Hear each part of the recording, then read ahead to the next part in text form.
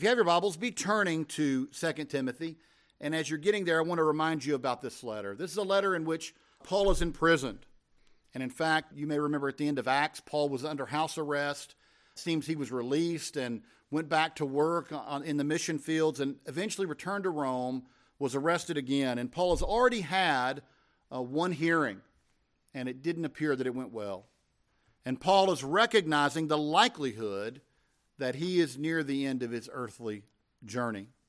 Now, Paul is excited to be with the Lord, there's no question, but just as any of us would as we approach the end of our time here on earth, there are things that Paul wants to see happen.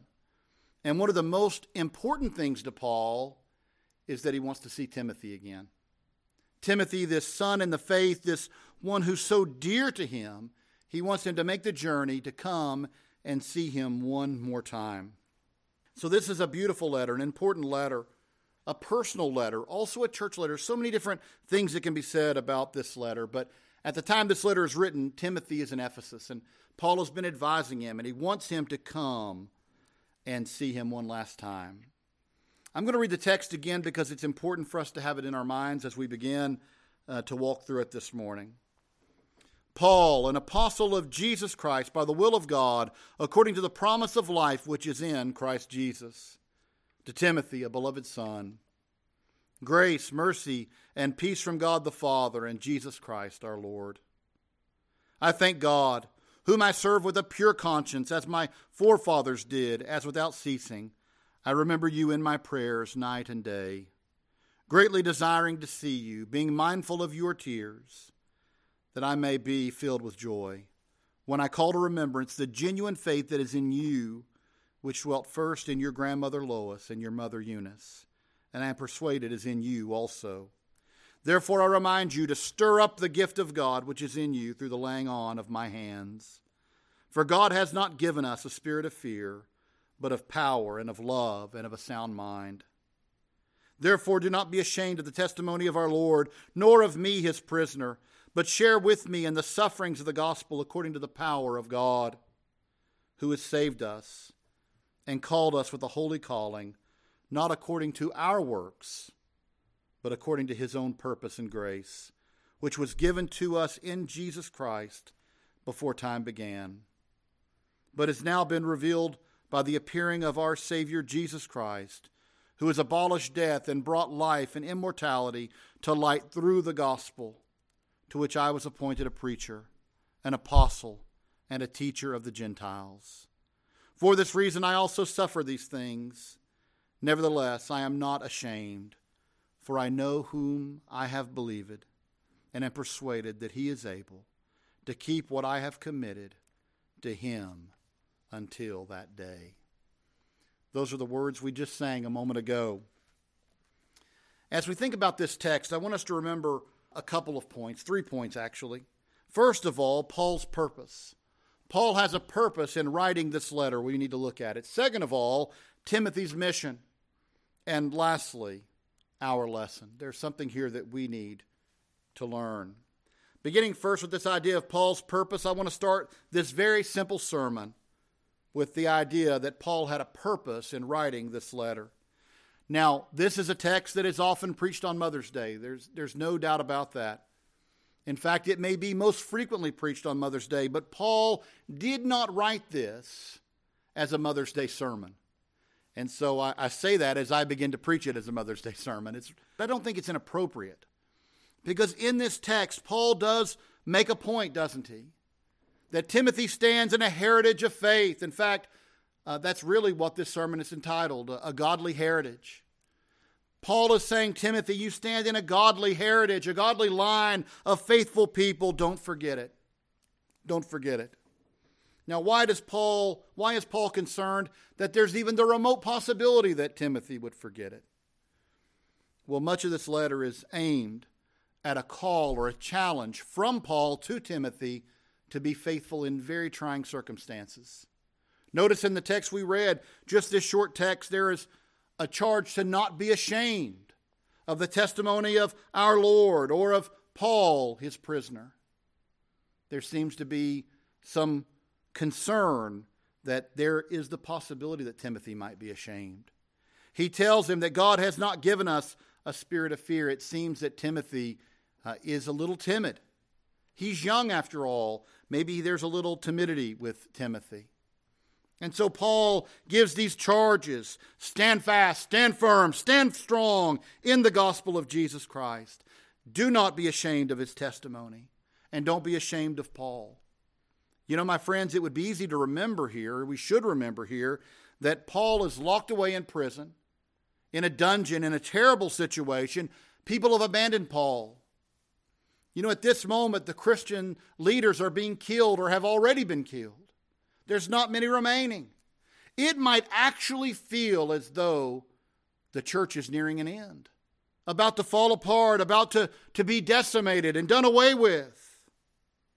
And so it's in the midst of such trying times that Paul writes to Timothy and says, don't be ashamed. Don't ever be ashamed. Don't give up. Be faithful. Stand strong in the faith. Trust in Christ. Trust in his mission. Trust in his providence. Trust in his plan. It's his mission. It's his church. He's in command. And so there is this charge in perilous times to stand strong. What is the main command, if you will, to Timothy? Preach the word. Preach the word in season, out of season. Preach the word. He gives a number of analogies in this text, doesn't he? Be like a soldier. So many of these pictures of standing in duty, recognizing what God has called you to, not based on your accomplishments or your gifts, but on God's grace. In fact, your own gifts flow out of the grace of God, for he has given them to you. And so there's a call to stand in faithfulness, to stand on truth, to trust in God. These are charges given by Paul to Timothy. Because if you looked at it in earthly eyes alone, it might seem as if it's all about to collapse. But through all of that, Paul has hope. You know, one of the most amazing things when you read 2 Timothy is there seems to be a whole lot of bad news going on. Paul in prison, near his end. Timothy having great difficulty ministering as a pastor. We know from 1 Timothy, false teachers everywhere, disorder in the church, problems abound. To earthly eyes, it could be the end. And yet Paul never for a moment thinks that. Never for a moment. He remembers in whose hands all these things rest. Paul knows in whom he has believed. He knows that Christ's church cannot fail because it rests on the promises of God. So there may be difficulty for Paul, there may be difficulty for Timothy, but the church will prevail. The church will prevail. You see this confidence throughout Paul's writings, but particularly here in these dark times. So it's a church letter. It's a letter to a church. It's a letter, yes, to Timothy, but it's a letter to, really speaking, to a church, isn't it? And to us even today by the will of God. It's written by one who calls himself an apostle of Christ. We know that he was an apostle. He's called by the will of God and according to God's promise realized in Christ. According to the will and plan of God, Paul has been called to preach the gospel. But it's also a personal letter, isn't it? One of the things about this letter that is most endearing to us is that Paul is writing a personal letter to someone he loves very much. His son in the faith, Timothy, one who is precious to him. One who has meant so much to him through the years. Timothy came to know the Lord through the ministry of Paul. He grew in faith under the teaching of Paul. Paul is the one who laid hands upon him as he was called into the ministry. Paul has literally watched God work in the life of Timothy. He has seen Timothy grow from the just first days of his Christian walk into this young man who stands for Jesus Christ. On top of all that, Timothy has been incredibly loyal to Paul. You know, it's amazing as you read Paul's writings. It's heartbreaking. It shouldn't surprise us, but it is surprising from time to time how many of those that Paul thought he could trust or thought cared about him fled from him in moments of trouble. Paul says, when I stood, none stood with me, but Jesus Christ stood there. But Timothy is one that we never read of of turning away from Paul or betraying Paul or slinking away to get out of the line of fire. Timothy always stood strong. And it seems here that he's telling him again, I need you to stand strong. Don't be ashamed of the testimony of Christ. Do not either be ashamed of my work or testimony. I think Timothy's loyalty to Paul as one who could always be counted on meant so much to Paul. It was an encouragement to him in difficult days. And so therefore, Timothy is not just a son in the faith, but a beloved son in the faith. Paul loves Timothy and loves to know that Timothy has dedicated his life to serving Christ just as Paul has. So Paul is writing to challenge him. To challenge him. Timothy needs to be challenged. Timothy needs to grow to meet the call that God has placed on him. He needs to become a lion of the faith. He needs to be strong, fearless, bold, proclaim the truth of God. So in verse 6, Paul tells Timothy that he is writing to stir him up in order to meet the challenges to which he's been called. To stir up that gift of God which is in you through the laying on of my hands. That in those challenges, he will have to be courageous and resolute, and he will have to stand on the word of Almighty God. And Paul challenges him to do just that.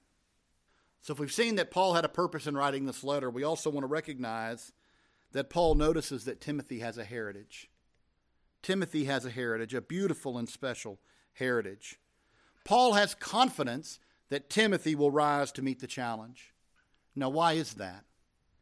Is it that Paul recognizes that Timothy is a uniquely gifted young man or super intelligent or no, none of those things. Now, we're not speaking ill of Timothy, but Paul never trusts in human effort or human will. Paul looks at Timothy and knows that he will meet the challenges because he knows what is found in Timothy. He knows that there is the presence of the empowerment of the Holy Spirit within Timothy because Timothy has trusted in Christ. And Paul knows that all those who trust in Christ are indwelt with the presence of the Holy Spirit. So in other words, Paul's confidence is not in Timothy. Paul's confidence is in God. Paul's confidence is in God. God's call, God's empowerment of Timothy, that's what gives Paul confidence in this young man. And as we said, Paul has seen that calling firsthand, hasn't he? As we've gone through Thessalonians, here is an early writing of Paul, an early letter, and yet who is there with him? Yes, Silas, but also Timothy. In fact, one of our most recent sermons that's been put up is what? It's about the fact that Paul sent Timothy back to Thessalonica. First of all, he trusted him. He said, if I need to send someone to represent me, I'm sending Timothy. But it's not just that. Part of that letter is about how this was difficult for Paul, like a grieving type decision. It was like giving up his son. Why? Because he loves Timothy like a son. So sending him back into a dangerous situation was difficult for Paul because he loved him so much, but he knew that he could trust him because he had seen him grow in the faith. He had seen his work for the Lord, empowered by the Holy Spirit. Paul had great confidence in this young man. My friends, he had seen it in his life, but he had seen it even elsewhere. As Paul describes this faith that he had seen in Timothy and in a few others before Timothy, Paul describes it as sincere or genuine faith. Sincere or genuine faith. Now, the word that he uses there is anipokritos. It means literally to be without hypocrisy. That's what it means. It means to not be fraudulent, not feigned, not acting, genuine. What Paul's saying is Timothy's faith is the real deal. Timothy's faith is the real deal. It's a faith that's in continuity with faith that Paul has seen before. I just mentioned that. Paul has seen this sort of faith before, hasn't he? Because Paul has known some people that were pretty important in Timothy's life. Paul has known Timothy's mother, Eunice, and has seen the same faith in her. The same faith in her. And not just his mother, but also his grandmother, Lois. Timothy has been presented a godly heritage by these women who were in his life, the women of the previous 2 generations, the women who raised him and mentored him and loved him and taught him. They have presented for him a godly heritage. Now, at this moment, we might object, wait a minute. Godliness cannot really be passed down. Isn't this the message of Romans, of Galatians? Isn't this Paul's argument elsewhere that just because you're a son of Abraham does not mean you have the righteousness of Abraham? And we would say, yes, that is Paul's argument there. But Paul isn't talking about this being handed down automatically to Timothy from Lois and Eunice. He's not saying that.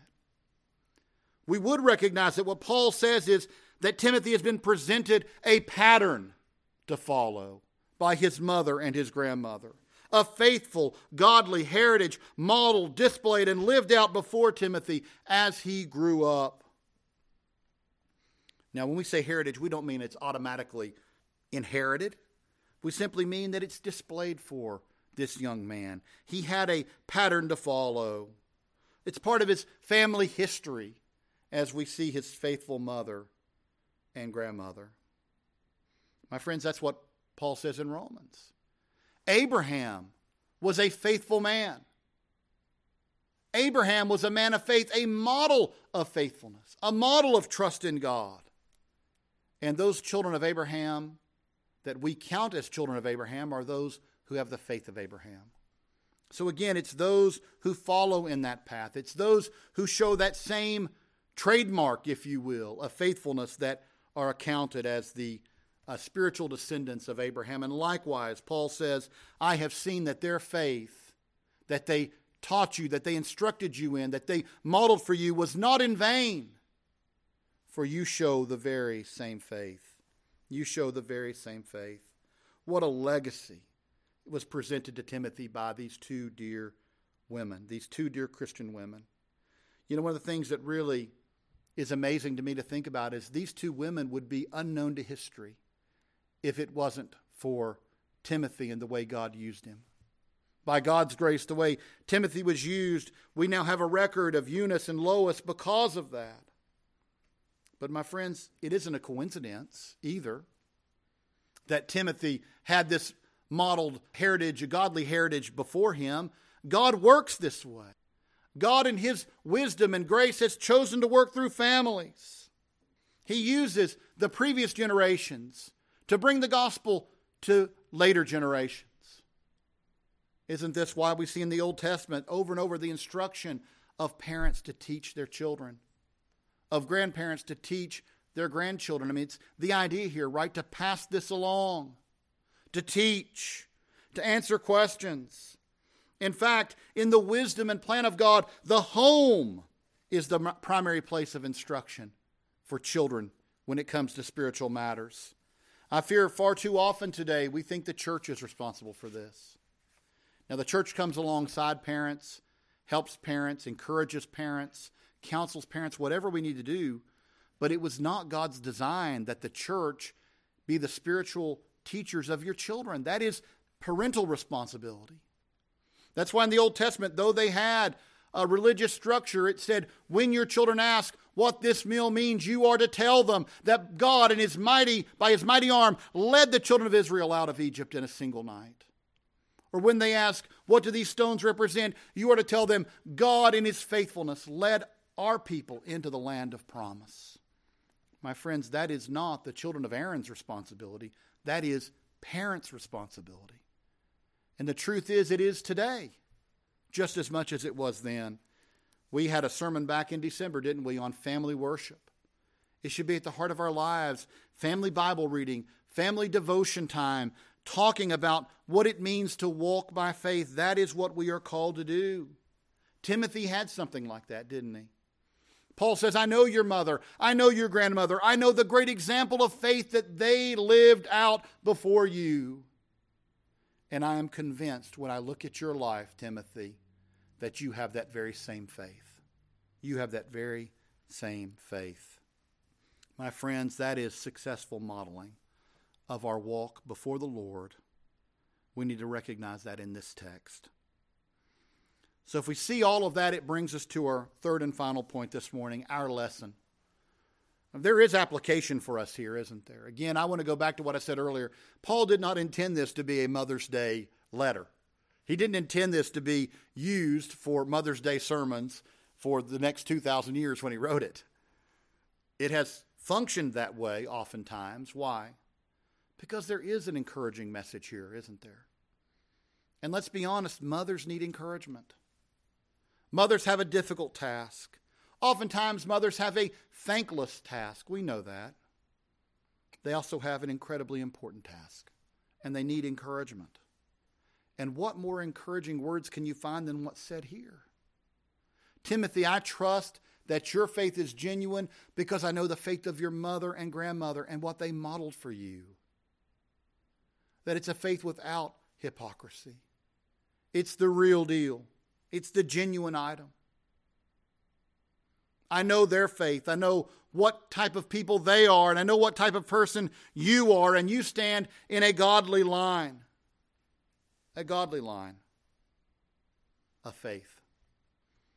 You know, it's interesting as we've been going through 1 Thessalonians. Remember, Paul made the argument that the church at Thessalonica had suffered at the hands of their own countrymen, just as the churches in Judea had. And he was making a point there. When you are persecuted, remember that you stand in a line of faithfulness.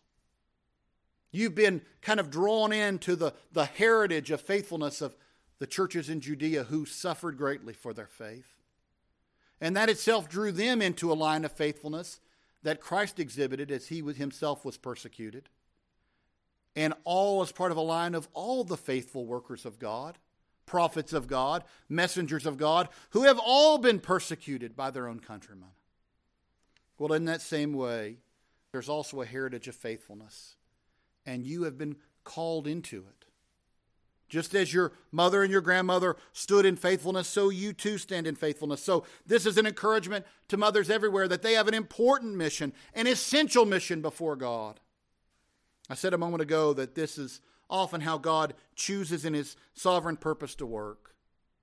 To use the very structures he gave us, like the family, which, by the way, he invented. To raise and rear children in godliness, to teach them the way that they should go. God's primary plan is that it should be modeled in the home. And his primary way of doing that is when there are two godly parents, a father and a mother there, teaching their children together. And yet I want it to be said that even under less than ideal situations, because in this case, there's no evidence that Timothy's father was a believer. And look here, even what God can do through one faithful parent. One faithful parent. Here is a faithful mother and a faithful grandmother, and God uses them for his glory to reach this child, Timothy, to lead him in the right paths, to teach him about God, to teach him what it means to live by faith and to live out our calling, to live in holiness. These two women left an indelible impression on this young man. And God used that to bring him to Christ. My friends, we need to recognize that God calls parents today to the same charge. Parents are responsible to train their children in the way that they should go, to model for them a godly life, a life of faith, to teach them the scriptures, to take them to church.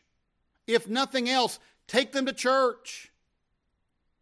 To teach them that our God is a glorious God, a holy God, worthy of worship. And to recognize that we are a fallen people.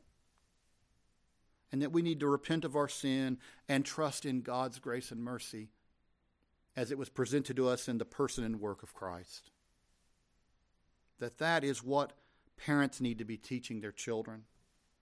My friends, we need to recognize today that mothers and grandmothers, and there are many mothers and grandmothers in this congregation, do you realize the high calling to which you are called? Because you've been given a great position of responsibility. God has entrusted you to raise children, to teach children, to love children, to train them in the way they should go, to direct their path. God has given you that awesome responsibility. Do you realize it? The awesome responsibility and opportunity that you have. I pray that you would strive to make sure you use that opportunity to its fullest. I want to close this morning by reminding our congregation that there are so many things in this world that vie for our attention, that compete for our focus and attention. And there's more things, it seems, today than there's ever been. With electronics and television and internet, there's so many things that struggle to gain the attention of our children. But there's only one thing that has eternal significance.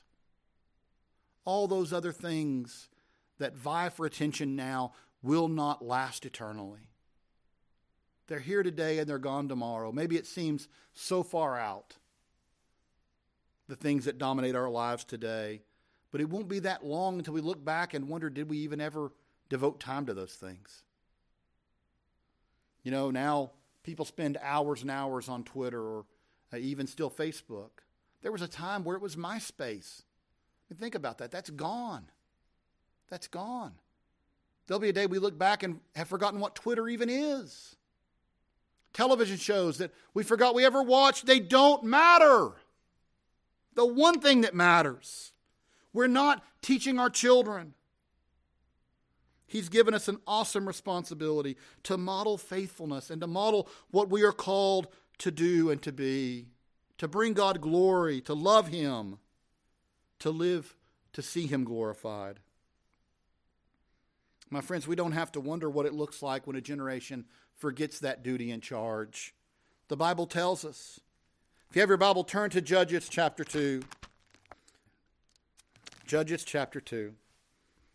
And as you get there, look at verses 6 through 10. Now, this is a generation that had seen firsthand what God had done. Listen to what it says. And when Joshua had dismissed the people, the children of Israel went each to his own inheritance to possess the land. So the people served the Lord all the days of Joshua and all the days of the elders who outlived Joshua, who had seen all the great works of the Lord which he had done for Israel. This generation had seen it all. They had seen all that God had done. They had seen it all. Now Joshua the son of Nun, the servant of the Lord, died when he was 110 years old.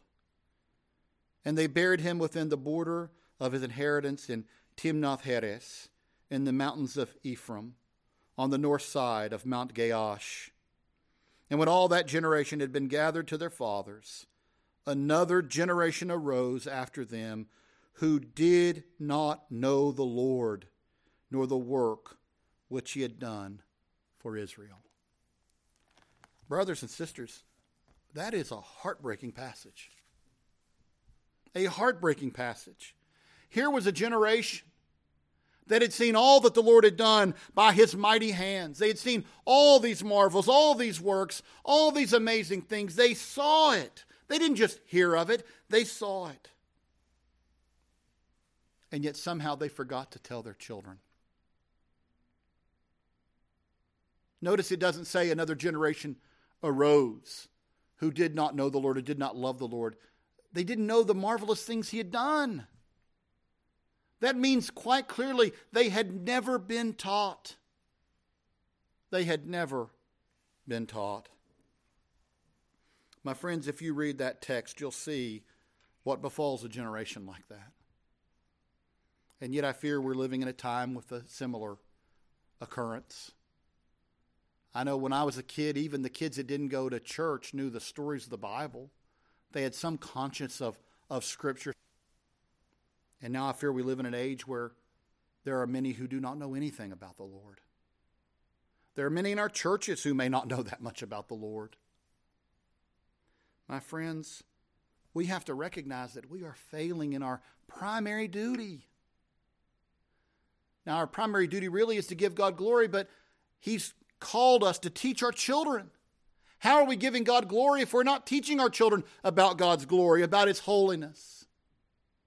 My friends, we need to recognize that we are failing in our charge, not only to glorify God and to enjoy Him, but also in the charge that we are given as parents to train up the most precious gift we have ever been given, which is our children. Now, I should probably say our most precious gift is our salvation in Christ. Okay, beyond that, as in our earthly walk in life, children are the most precious gift we are given. And we are failing in our primary duty in that regard, to train them up in the way that they should go. What a tragedy. Mothers and fathers, grandmothers and grandfathers, forgetting to charge and to tell their own children and grandchildren about the glorious God that we serve, the God in His grace who has offered salvation to those who will trust in Christ. What a tragedy. My friends, we need to recognize that there is a similar thing in our own day, and we need to think about it. We need to recognize the call that exists on us as parents and grandparents, aunts and uncles, whoever you are. Take the opportunity to reach out to those who you love. Take the opportunity you have to model out your faith. The word of the Lord tells us they'll ask us about it. They'll ask, Mom, why do you pray before meals? Dad, why do you pray so often? Mom, why do we go to church on Sundays? Grandma, why do you read the Bible? Grandpa, what is the Bible? Grandpa, were you baptized? What does it mean? Mothers and grandmothers, fathers and grandfathers, do you have any idea the blessing it is when our children come to us and ask questions? Because believe me, there'll be a time where if this goes wrong, you'll be begging that they would have any interest at all in the things of the Lord. When they come to ask questions, recognize it is a precious gift from Almighty God. And be prepared to give an answer. And understand the precious and awesome position that you've been put into. Today's Mother's Day.